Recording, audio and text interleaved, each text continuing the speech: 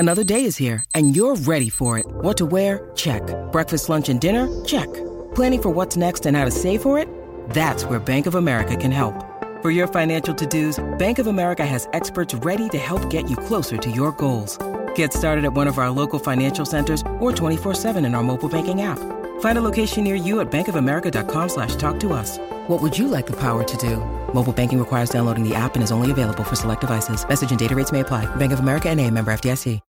When you need mealtime inspiration, it's worth shopping Kroger, where you'll find over 30,000 mouth-watering choices that excite your inner foodie. And no matter what tasty choice you make, you'll enjoy our everyday low prices, plus extra ways to save, like digital coupons worth over $600 each week. You can also save up to $1 off per gallon at the pump with fuel points. More savings and more inspiring flavors make shopping Kroger worth it every time. Kroger, fresh for everyone. Fuel restrictions apply.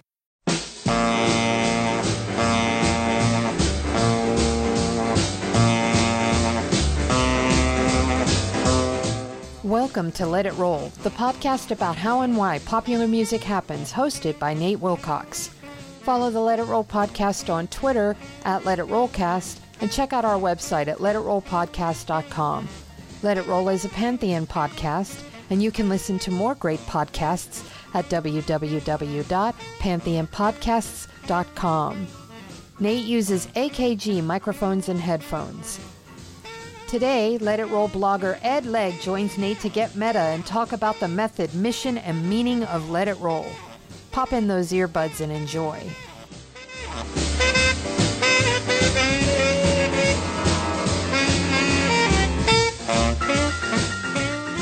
It's time to let it roll. I'm your host, Nate Wilcox, and we've got a very special episode today. I'm going to be the subject of the interview, and I'm going to be questioned by the Freebird Yeller, who's been blogging on our website at letitrollpodcast.com. Ed Legg, welcome. Thanks, Nate. Great to be here. And before I let you start, I want you to explain why you're called the Freebird Yeller. Well, I may not be the first person who ever yelled Freebird when Ronnie Van Zant said, "What song is it you want to hear?" But I am the first person that most people have heard yelling that when Ronnie asked that question in the live album, One More from the Road. That is the first thing you hear. The first Freebird you hear is me and my buddies Joel and Jim. So I'm writing a book about it. Hopefully I'll be done with it soon. A brush with greatness that's well worth celebrating. So, Ed, you're going to interview me about the Let It Roll podcast. Let it rip. Yes, sir. Well, how and when did you start? When did you actually, and where did Let It Roll begin? I went to a book signing at Book People here in Austin for my friend Ed Ward's book, The History of Rock and Roll, Volume 1. And I had been looking around for a podcast to do that had nothing to do with mixed martial arts, which is my day job. And it occurred to me that interviewing Ed would be an excellent podcast. So when I got my book autographed, I asked him if he'd be interested, and he was open to it. And we kept talking, and we did it. Awesome. Well, you obviously, I think part of what drew me to the podcast was your obvious aptitude for the music of what I'll call the rock era. I know you're a little younger than a boomer, but you seem to embrace the Holy Trinity, Beatles, Stones, Dylan, and I know you've talked about being a musician yourself. So it's true that this is obviously a passion for you. It is, although not to the degree it was when I was younger. In high school and early college, or when I was flunking out of college and playing in bands, I thought I wanted music to be my life. And it wasn't a very good choice for me. A manifest lack of musical talent was just the first big hurdle there. And I had been an obsessive follower of trends and what was in the magazines and the fanzines and what my friends were talking about, and always trying to buy the newest, coolest record. And I just quit that cold turkey in 91 or 92 and made a point of not following the trends and not keeping up, basically until I started the podcast up. And then I've been kind of catching up, and I went back and filled in some of the blanks, but and I had stayed obsessed with music, and would have entire years where I would do nothing but listen to the Beatles or listen to the Rolling Stones' Beggar's Banquet album. So I had some very deep focus and some serious obsession with the British invasion era. But I grew up kind of in the 80s hardcore. I was too wussy to be a hardcore, but the kind of SST bands, Husker Du, Meat Puppets, that kind of stuff. Then when I got into college, I got into the Butthole Surfers and Slayer and that kind of stuff. Gotcha. Well, you obviously, you've absorbed a ton of it, because you talk with a lot of authority, and I don't mean in a bad way, but you seem to have an encyclopedic knowledge of this stuff, and I say that because I pride myself on that. But you're in kind of your own orbit. Would you say that's true? I mean, not that you're in your own orbit, but clearly you've absorbed a lot of this.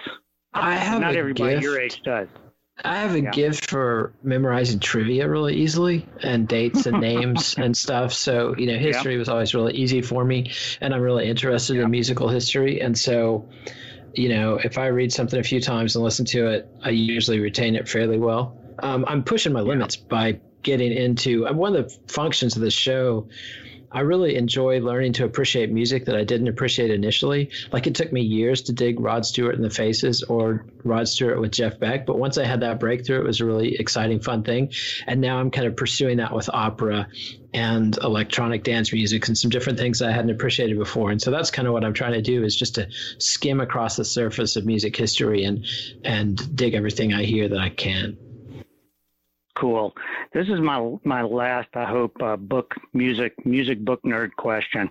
Have you always been interested in the how and why rock and roll, or how and why cultural music happens, or is that a curiosity that grew out of you talking to Ed Ward? Having been in some spectacularly unsuccessful bands and having to figure out, like, for us, being from the Texas Panhandle and moving to Austin and just getting anybody to come to our shows took quite a bit of calculating. How does this work? And so I started a fanzine just to cover bands that I hoped to open for, and did quite a bit of scheming like that. I got a gig booking bands at the club that booked all the local punk bands. So of course we got plenty of sweet gigs. So, I figured out that there was a calculation element to it when I was playing in bands. And then decades of working in politics and public affairs, I got much, my obsession was, how do political campaigns win? How does stuff work?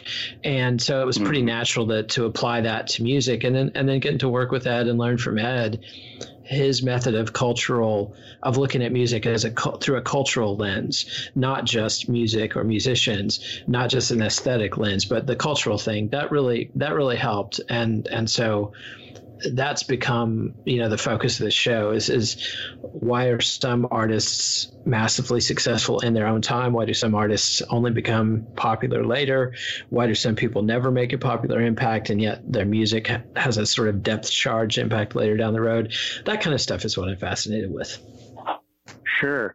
Well, when did you decide? Were you taught in the middle of the book interview with the first book interview with Ed, or the Bloomfield book? Were you going along with that and suddenly thinking, maybe I should keep doing this because I'm getting a lot of information? Or did you see it going in, or later thinking about it, or how did you decide to keep going beyond Ed Ward? Let's play a song and then I'll come back and tell you. And this is Paul Williams, The Hucklebuck.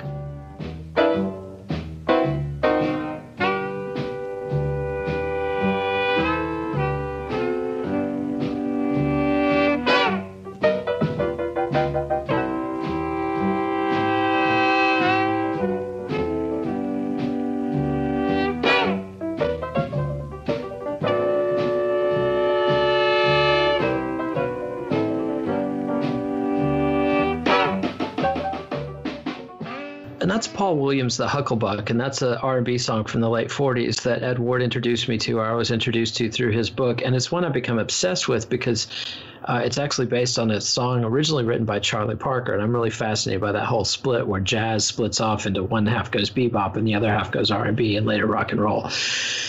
So your question was, the original plan was just to do a series about Ed's book. And I hadn't really thought about how to continue it. And it was only when I had some really strong encouragement from Steph, my producer, and also two of my best friends, Jeff Parker and my late friend Danny Park, a.k.a. Danny Ray Texas, who was a singer in the band I was in, the Nipple Five. And they enjoyed the show so much that it encouraged me to keep doing it. It was really hard for me to do at first. It was a new challenge. And then I didn't do the things that I had hoped to do to promote the show. So, it didn't make the splash that I had hoped for initially, which was probably kind of grandiose on my part. So I was pretty discouraged, but when some people that I really respected were very encouraging, I decided to go ahead and do it. And then from there, it was like kind of filling in some gaps that Ed and I hadn't covered from his book, and also talking about Michael Bloomfield, because that was his other book. And then from there, I had a challenge of filling out 6 other episodes to get to a second season. So, I picked a couple of bands that just personal fetishes of mine, like the Moby Grape book and the Butthole Surfers book. And those are groups that I don't necessarily think are massively historically significant, but those are personal favorites of mine. So I want to talk about those. And then I made contact with Paul Trinka, and because I'm a Brian Jones obsessive, and he wrote the definitive biography of Brian Jones, and happened to have a Facebook connection with him. So, and then from there, since I had kind of talked to Ed Ward about all his books, I just tried again, and Paul Trinka was very generous with his time and willing to talk about his entire written book collection. So that's kind of how it continued. Well, was there at some point, you've already kind of said this, but, did talking to Ed open up some vistas of thought and information that kind of surprised you and motivated you onward, or was there one thing that happened talking to Ward that kind of opened it up? You already answered that with the song you just played, but because you clearly have, it's prodigious. You've continued to work on this and with some energy. And did some about that original Ed Ward experience serve as your big bang? It took me a while to figure out what I had learned from Ed. I obviously really enjoyed the book, and I had enjoyed his earlier history of rock and roll that he wrote for Rolling Stone in the 80s. He wrote 1/3 of their official history of rock and roll, roughly covering the same period he covered in his first volume. So I'd always had great respect for his ability to craft a narrative, and really enjoyed reading his stuff. But I didn't understand his method of looking at it as a cultural history, where you focus on the audience, and Ed Ward has basically a methodology for spotting scenes that are likely to produce important music. You look for outsiders who are seizing on a new technology, who have a lively underground scene with maybe independent record labels or some kind of audience, some way that it's outside corporate control. And it's a really solid method. And that's why, his work really excels when he's talking about the birth of rhythm and blues, or the birth of rock and roll, or the birth of reggae. And I'd love to read him on the birth of hip hop, or the birth of electronic dance music, which are two things that he's really fascinated with. So it took me a while to figure out, this is what he's doing, and apply that to other things. I'm kind of a slow student, but I did eventually, I think, pick it up to some extent, although I'm sure Ed would laugh at the thought of me understanding his methods. Well, had you already read a lot of books besides Ed's? You've mentioned a couple times that you're a music book nerd. Do you have a big library, or was it something you were always reading, or yeah? Go ahead. I've always been a big music reader, music magazines. I'm a very poor musician, and it's very unnatural for me to learn about music. It took me a long time to learn how to appreciate music just by listening to it, which I'm really glad that I had the experience of learning to play guitar as well as I did, because my ability to listen to music just improved exponentially. But I've always learned about music a lot faster if I can read about it at the same time I'm listening to it. And it's just a perfect complement. That's what I like to do, is read and listen to music. And I read a lot of history and a lot of politics and other things, but I've always read a ton of music. And so I've, read most of the major books on the Beatles, all of the major books on the Stones, tons of stuff about punk rock, hip hop, jazz, et cetera, et cetera. And in the course of doing the show, I've kind of expanded into blues and ragtime and other periods that I hadn't looked at before, and EDM, which was totally new to me until just recently. So, yeah, it's something I've always done, but I've started doing it in a much more obsessive and systematic way. Like currently, this is like a perpetual graduate course. Like it's like I'm in graduate school. I'm constantly reading and way behind on my assignments. Fascinating. You're answering ahead some of my questions, but do you have a feel yet for how much of the how and why popular music happens as that you've nabbed? I mean, do you have any estimation, or are you kind of just still flying? You're going to fill up that fishing net as full as you can and then go back and look? Well, the original series was 12 episodes covering the birth of rock and roll up to 1963, and I'd like to repeat that again. Like I've interviewed Peter Doggett quite a few times, his excellent book Electric Shock, which is a history of recorded music. So I've kind of gone with Peter to the beginnings of recorded music. And I'd like to get Peter back and talk about the stuff where Ed leaves off, pick up in the 70s and go through to now with Peter Doggett on the kind of rock and pop music front. We've done the 8-part hip hop evolution series, and we're going to have another 8 episodes catching up with the next 2 seasons of Hip Hop Evolution from Netflix. And I just started working. We're 2 episodes into a projected 20 episode series on DJ music, which includes disco, reggae, hip hop, based on the book Last Night a DJ Saved My Life by The History of the Disc Jockey by Bill Brewster and Frank Broughton. And I'm working on that with a colleague from my mixed martial arts world, Ryan Harkness, who's also a club DJ. And Steph actually pops in and out on some of those episodes. And so doing those things, I've been talking to James Porter, who's a music writer that I'm friends with on Facebook, and he and I are going to do a series on 8 parts based on the Ken Burns country music documentary series. Ted Gioia's History of Jazz is coming out with a new edition, and I'm talking to Ted. I'm hoping to get as much of Ted's time as I can to do that, and then probably we'll need somebody else to fill in the blank. So, that's kind of the goals. But then I want to go back and fill in, like I've been doing with these individual episodes, and eventually we'll list all the episodes of Let It Roll in sort of chronological order is the goal. So we'll have these big frameworks by genre, and then we'll have the special episodes about specific artists or specific albums or specific scenes and places that will kind of add depth. I know I'll never get to cover everything I'd like to or want to, but if I can build those big frameworks, and then I can pop in and out. Well, did you know going in that you ask really good questions that yield a lot of information? And I say that because Dolly Parton's biographer said that too. And that's about the point that I noticed it. And I mean, I was already noticing it, but then you started asking questions I'm a longtime print media journalist and done PR and a bunch of other stuff, and certainly curious about this, what you're doing. But you ask really good questions, and that's an important distinction.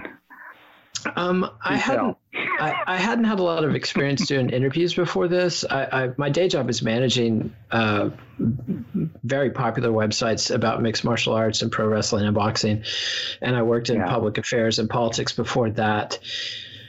So I had done some interviewing, but never really at this extent. So thank you for the compliments. I just try to ask intelligent questions, and I do feel like I'm getting better at it.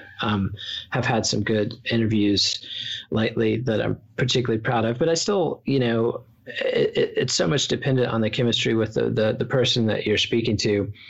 So, not every interview is as great as I had hoped it would be. But let me introduce another song, and this is a personal favorite of mine. This is Moby Grape's Omaha.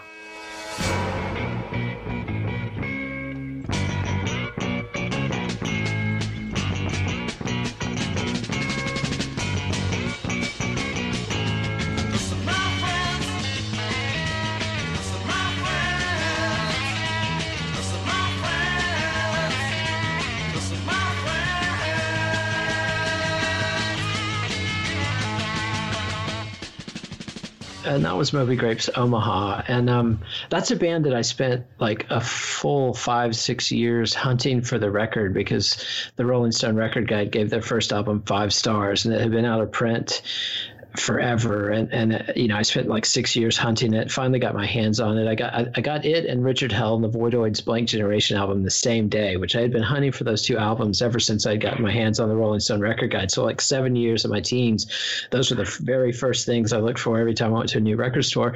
Get them both in the same day, and I'm underwhelmed by both of them, or overwhelmed. Oh, wow. I just couldn't process it. The same thing happened when I finally got my hands on a Big Star album. It's like you have all these expectations of what you think this is going to be, and it's not anything like that. So it took me years, decades to really fall in love with Moby Grape. Like I figured out that, this is a cool album, and I'd listen to it sometimes, but I was never obsessed with it. Then in 2007, in the brief window when all their catalog was available on Sundays reissues, I started hearing the bonus tracks, and I figured out, oh wow, this wasn't just a band that had one great album and then turns out it wasn't that talented. This was a massively, massively talented band. So I spent the entire year of 2013 just absolutely obsessed with Moby Grape and trying to reconstruct an alternate version of their second album and everything. So before I was doing this very broad skim across music, I was doing these ridiculous months and years long obsessions with single acts, Moby Grape, and then the Jeff Beck Group, and which I don't expect anybody else to like those bands, but for whatever reason, I spent months and months just obsessing with, and mostly in terms of what could have gone differently to make these bands successful, which very much leads into the whole Let It Roll, why do some groups succeed, some artists fail, et cetera, et cetera. Well, I'm probably a bad person to judge this, but I can't think of, there are a lot of podcasts online, probably thousands, that are less interesting than the Jeff Beck Group. I mean, that's one I'd be interested in. But again, I'm probably I'm the perfect specimen of listener, because this is a question I've been asking myself about, what is this thing? Because it's had an effect on me. What is it about talking to authors that seems to, I've already paid you enough compliments, but and I could keep doing it, but I don't want the listeners to think I'm just sucking up. But what is it about authors that there's something about talking to them that's more informative than actually talking to the artists themselves? What is it? Do you have an idea about that? To me, it's the distance. Like, I've covered mixed martial arts for a decade now for a living, and I developed really early on a policy of not talking to fighters. People that work for me talk to fighters all the time, but for what I wanted to do, I wanted to maintain my perspective as a fan and just talk about things you could see on TV and read, not having behind the scenes knowledge, and trying to preserve that innocence as long as I could. And so it's somewhat similar. Like I want to talk to people who have some distance. I've done 2 interviews that were so disastrous I couldn't use them. And one of those was with a writer I really, really, really admire, and I hope to go back and talk to him again. But one of the issues was that he knew the band in question quite well, and they had a very tragic story, and I was treating it in an analytical way. And I realized after the fact that I was upsetting him because I was talking about his dead friend in a not particularly sensitive way. And so I don't want to get in that situation with a musician, definitely. So, I want to talk to people who can have some analytic distance from the subject matter. So that's why I'm talking to authors rather than musicians. Gotcha. what keeps you going back to, well, Ward, I kind of understand because you've told that story. Trinka, Gordon, Goya, I mean, those are some guys you've talked to more than once. Elijah Walt. I mean, is it just because they've covered more than one thing, or their reporting is more revealing? What is it about them that keeps you going back? Because I've listened to more than one interview of the interviews with all those guys, and they do add to this tale.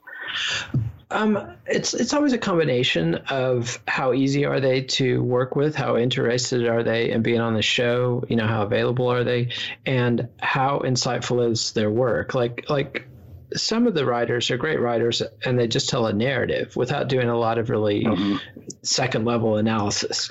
And some of these guys, I would put Elijah Wald and Ted Gioia, especially in that category, just really blow my mind with their insights. And I'm hoping, and I'm very much trying to use Wald's methodology. His key insight to me is to try to look at this music as much as you can from the perspective of the audience, of its audience at the time, or at least you should be aware of how it was seen at the time by the people who knew it best. Like I have an impression of certain bands from the 60s, but when I talk to somebody who was actually there and saw the bands live, I'm not going to argue with them about, say, Big Brother and the Holding Company blowing the 13th floor elevators off the stage in San Francisco. I wasn't there. I couldn't see it, but people who were there and saw these shows know these things. And I have to respect that, even though I also feel like the 13th floor elevators albums just, really crush what Big Brother and the Holding Company put down on wax to me as a listener. And so, Wald's insights about, let's look at Robert Johnson, the way he was seen by blues audiences in the 30s was just mind blowing, and then his analysis of how, and he admitted it was trolling. The title, How the Beatles Destroyed Rock and Roll, is clearly intended to provoke. But what he's really talking about, and it wouldn't be a very good book title, is how a set of circumstances that arose in the mid-'60s ended the organic synthesis process that had produced ragtime, jazz, rhythm and blues, rock and roll, and rock. And, things changed after that. And I think he's right about that. But mostly I really enjoyed his attack on the history of it. And, and if you listen to interviews, he's not an easy interview. It's not easy to book. I would agree with that. And I wasn't very good at that point, and I hope to interview him again. He's got many more books that are just as fascinating. He's got a great book on the Dozens, which is, the kind of competitive speech that sort of leads to hip hop, and another book on narco corridos, I just have visions of him ripping my Spanish pronunciation to pieces, but but I hope to have him back on the show again and talk about more of that stuff. But more importantly, I want to take his insights and apply them to everything I'm looking at. And same with Ted Gioia, his music is subversive history. Really, to me, the fact that he's willing to just come out and say music is magic, and this is this incredibly powerful force we do not understand and never can understand, and that some of these patterns are going to repeat over and over again.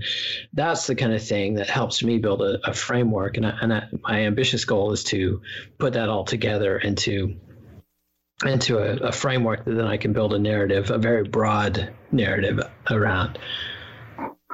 And I apologize for mispronouncing his name. So Gioia is also the one that's written about it being subversive, right? Yeah.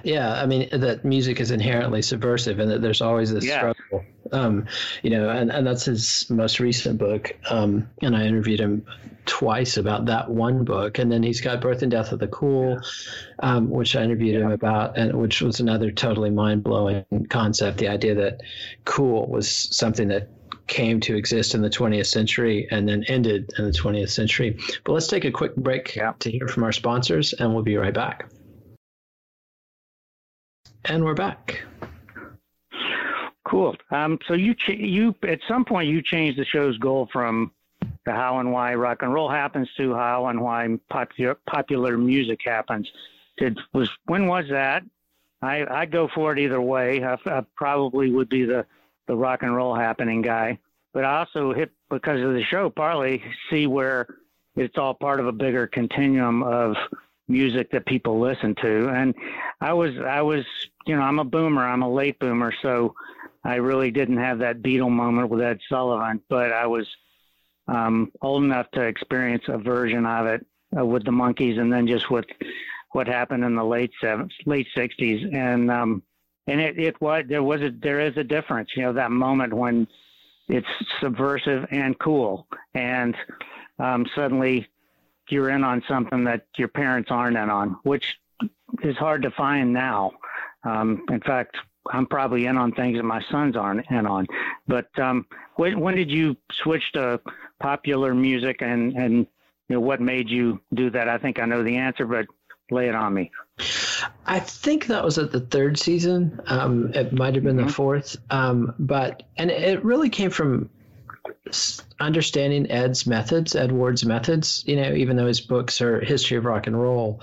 What he's really describing is how do music scenes happen, and then covering certain music scenes that happen in these periods of time. And also, my late 60s was the late 80s when we had, a succession of musical revolutions. None of them were as big as the rock revolution of the late 60s, but, we had the speed metal underground, and I was lucky enough to dabble in that. We had hip hop exploding, and I was very much into hip hop at the time, in the golden age of hip hop. And we had the punk rock underground go commercial, and ultimately the triumph of Kurt Cobain, and then seeing the way that grunge taking punk rock mainstream, I had this naive idea that it would be like, this will make the not the cool kids, but not cool, the jocks and frat boys and stuff. If punk rock is popular, this will make them cooler. But what actually happened was the cool clubs were just flooded with jocks, and who stayed just as stupid and dreadful. And nothing against athletes, but just that's a shorthand. And so I sort of view the whole idea of trying to popularize underground scenes, it's a fool's errand, but it's sort of an inevitable thing. So, it's a natural thing, but seeing the aftermath of that, and my own personal experience of, and it's not that we failed to become rock stars, it's that my personal conduct and my goals were totally hedonistic. I mean, I wanted to be a rock star for all the wrong reasons, for sex and drugs and money and power. And that's just totally awful. And it has bad outcomes. And when I had some corporate success, I very much lived through that and leapt headfirst in every pitfall that a young man with money and success can get into. Yeah. And I recognized what kind of poison that was. And if you look at the actuarial tables of grunge bands, I mean, whether it's Kurt Cobain, Lane Staley, Scott Weiland from Stone Temple Pilots, all the way to Chris Cornell, it's just like, wow, was that a mistake? And wow, did that have bad outcomes for everybody? And so, anyway, so I'm kind of trying to share that perspective. I'm not trying to put a bummer on it. I don't come out and say, well, I think the rock and roll lifestyle is an evil lie, but I do. And I mean, and to me, it's like, I think in the 60s, when you read stuff in the 60s, and maybe you saw this firsthand, but, it's like when you read Stanley Booth's True Adventures of the Rolling Stones, and you read what Keith and Mick were saying to him before Altamont, they really thought they could save the world through music. And, it took Stanley Booth 15 years to write that book because he was so heartbroken because it was manifestly a failure, but he had really believed that. And, to me, it's like, if rock and roll was going to save the world, we would be in a much better place right now, because the Beatles did conquer the world. The Stones did conquer the world. And yet it didn't make a bit of difference in terms of stopping the war machines or ending pollution or any of that stuff. So I'm kind of like looking at this stuff as, where did that go wrong? And what kind of poison lies have we fallen for? Well, and I was about to turn 20 when I would say that it swung back from what was happening in the 60s. And it's been interesting to talk to my friends who are still around and 20, 40 years later, because for some reason it seemed like it was going to last a while, and it did. And I mean, it's, you know, you're absolutely right. That's a really good observation, because it's true. How far through the sandwich are we, or do you have any idea? I mean, you feel like you're halfway through, or 3/4, and or you feel like you're just scratching at it? I definitely feel like I'm just scratching at it. But at a certain point, after I do these historical series, the DJ series, and you know, we're working on a 20 episode series for that. I'd ultimately like to make it like a 60 episode series and cover Simon Reynolds' Energy Flash book, which covers the whole acid house period, you know, the late 80s and 90s, once techno and house music go from Chicago and Detroit to England and then blow up, you know, and then Michelangelo Matos's The Underground is Massive, which describes how EDM finally became a massive pop success in the US. You know, I'd like to cover that stuff. I'd like to get into, you know, cover 21st century music to some extent. I haven't covered at all the whole Napster, SoundCloud, or the Napster MP3, you know, implosion of the music industry, but that's a whole big thing I need to talk about. And also I've touched on how the music industry fucked things up in the 90s, at least insofar as alternative music, but I want to talk about what they did to country music as well. And you know, Nelson George has a great book on the death of rhythm and blues that's about the 80s, but you know, that's you know, very much, you know, Nelson George is my number one target to get on the show. And, you know, anybody who has a contact with him, please hook me up. But, you know, that kind of analysis of how the corporate monster mangles and mishandles music is something that I want to talk about. So I don't know that I'll ever finish this, but at a certain point I'm just going to stop. And there is a thesis sentence that I'm working on,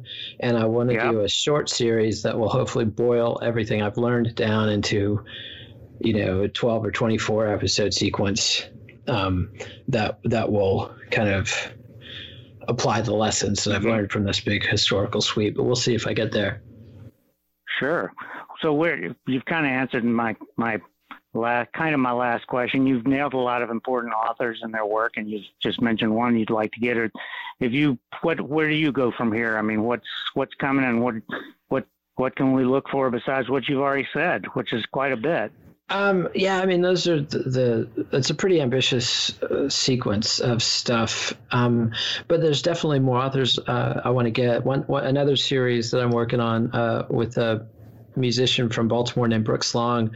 We're about to start doing a series that we're kind of informally calling the David Ritz Book Club. And David Ritz is the king ghostwriter. Like, if he's you know, ghostwritten so many autobiographies, and he's written major biographies of, you know, Marvin Gaye and Aretha Franklin and others. And I had the honor of talking to Mr. Ritz once, but I'm never going to be able. He's a very busy guy. I mean, he's writing 2 books a year, and he's doing major. You know, when he promotes a book, he's looking to do the Times and NPR and stuff like that. So it's very hard for me to get his time.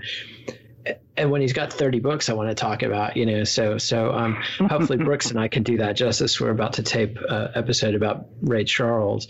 So, you know, I want to keep filling in those gaps. I want to talk about the great American songwriters. I did an episode on Irving Berlin, but, you know, I still want to talk about Gershwin. I want to talk about Cole Porter. I want to talk about the movie music. I want to talk about, you know, The Wizard of Oz. I want to talk about soundtrack music, you know, Morricone, who did the spaghetti Western soundtracks, or the guy who did the Psycho soundtrack, you know, and Howard Goodall has a great series on, I want to do a series covering Howard Goodall's Western music history, or BBC history of classical music. I can't remember what it's called exactly, but I want to cover that with somebody.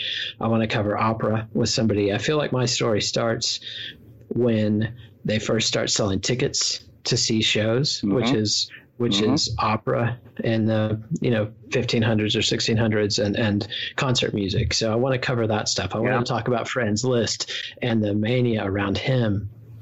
And also, you know, obviously African American music is immensely important to world music, but I also want to give European music its due, because, you know, we're singing in English generally, and pop songs that we're talking about are songs in English. And the song form is something that the Western Europeans developed and perfected the English language is obviously European, and the harmonic structures are Western European. So I want to establish that this is a European form that's been massively influenced by this cultural collision with Africans. And also I want to talk about Cuban music. Ned Sublette has some incredible books about Cuba and its music and New Orleans and its music. And so I'm going to have Ned on this year. And hopefully I don't know how much I'll be able to have him back, but the influence of Cuban music is absolutely immense. It's a total tip of the iceberg thing where it's just a massively important thing. And I've only recently begun to comprehend that. I want to talk about Egyptian music or Arabic music. I want to talk about, Brazilian music and Indian music. And so the ambition is just insane. And I want to cover that stuff, but let's cue up one more song. And this is another personal favorite band of mine. This is the Butthole Surfers doing Gary Floyd.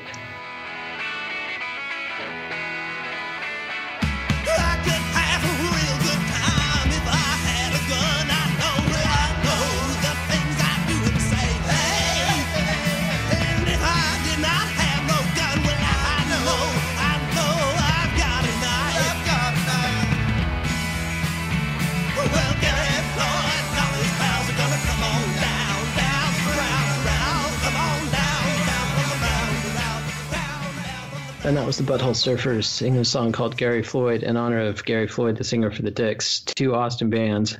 I never got to see the Dicks while they were in Austin, but I did get to see the Butthole Surfers. It was absolutely a life-changing religious experience the first time I saw them in 88 or 89. And, anyway, that's very important. And I was very happy to get to speak with their biographer early on. Did Gabby really drive a school bus from Austin to Athens? Have you ever heard that story? Oh, yeah. Gibby, yeah, sorry. Yeah. Sorry. I don't know if it was a school bus, but they did migrate to Athens, and they were headquartered out of Athens for a year, 18 months or something like that, and recorded Cream Corn from the Socket of Davis and Rembrandt Pussy Horse there, I believe. You know what? I won't tell you. Your discipline has disciplined me, so I'm not even going to share the probably apocryphal story about Gibby driving a school bus. But it's a blast to listen to the show. When did you start saying put your earbuds in and enjoy? Because I think that's a really telling thing to say, because it is enjoyable. It's a lot of good information. The stuff you're given. Probably tell us. I think I came up with that for the first or second season, not the first. It was the second. Second. Thank you, Steph. So that's when I popped that one in there. Yeah. And you go ahead. Go ahead. No, you go ahead. You have a natural way of. I mean, you do seem to know that you're putting something out that's got some interest and substance. As encyclopedic as you are. I mean, it's you're doing it in digestible chunks. So, if you're interested, if music is something someone's interested in, you're going to get a nice taste, a nice chunk of information from each of these episodes. And you seem to know it. I realize that it's fairly dry and boring, that I'm doing a very academic thing. Yes. Not to me, but. Yeah, but I'm trying to get people who want to seriously think about this stuff, and I want to make it as fun and entertaining as possible. But fundamentally, music is kind of my outlet for my frustrated academic side, and so, music is something that. Like I think it was Billy Joel that hosted the Beatles channel on Sirius FM one weekend, and it was very telling that somebody like Billy Joel, who's a gifted musician, like I'm not personally a big fan of his, but it was obvious that this guy is a gifted musician because the way he talks about music, he basically has to start playing it really quickly. He's like, this song, and it's like this, and he sings it or he plays it. It's this, and so for somebody like Billy Joel or John Lennon, music is just intuitive, and they have this intuitive mastery of it. I don't have that at all. To me, it's this inexplicable force that I'm drawn to, that I'm obsessed by, but I cannot intuitively understand it. I mean, I did eventually learn to become a kind of semi-competent punk metal guitar player if I had plenty of time to practice the same song over and over again, etc. But to me, it's something I can only understand if I can really dissect it and read about it and listen to it over and over again and talk to people who understand it better than me. So it's kind of my attempt to tame this beast that has, hypnotized and had mastery over me my entire adult life. And a lot of people, and almost like a spell. And I've seen it macro and micro because I lived through the early to mid 60s, and then I lived in Athens, Georgia, and between 78 and 82. And so I saw it in a scene way too. And that was, in both ways, really, I'll only say that you're nailing a lot of stuff that I've puzzled over for decades. So, I think that's everything I've got. I mean, it's been great talking to you, and I'm sure I'll have some more questions. I'd love to ask you who the band was whose author you interviewed, but I because I'm a journalist, I know I'm supposed to, but I also respect, you want to get them back on the show, and I'm fascinated to hear. I'd love to, I can't wait till you get that person, because I think he'll tell you some things, I imagine. I hope so. There's two authors that, we interviewed and it didn't work out, and I hope to have them both back on the show, but we'll see. Wow. But thanks, Ed. This has been really fun. Same here. We'll do it again, and I'll keep listening, and I'll keep blogging. All right. Yeah. And everybody, you can read the Freebird Yeller blog on our website, the letitrollpodcast.com. He's blogging about most every episode we do. So check it out and enjoy.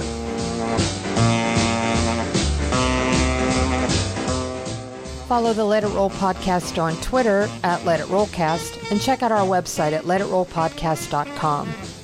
Next week, Nate will be back to talk 1960s Los Angeles, the Beach Boys, the Byrds, and Sunshine Pop with Andrew Hickey when we return. Let It Roll is a Pantheon podcast, and you can listen to more great podcasts at www.pantheonpodcasts.com. Let It Roll is dedicated to the memory of Ed Ward, Russell Thomas, and Danny Park.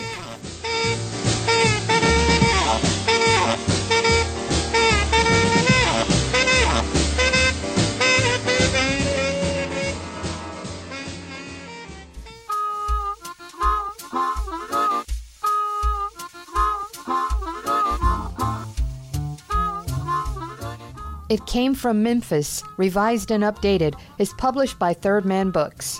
Please support our show by ordering via the Amazon referral link on our website, letitrollpodcast.com.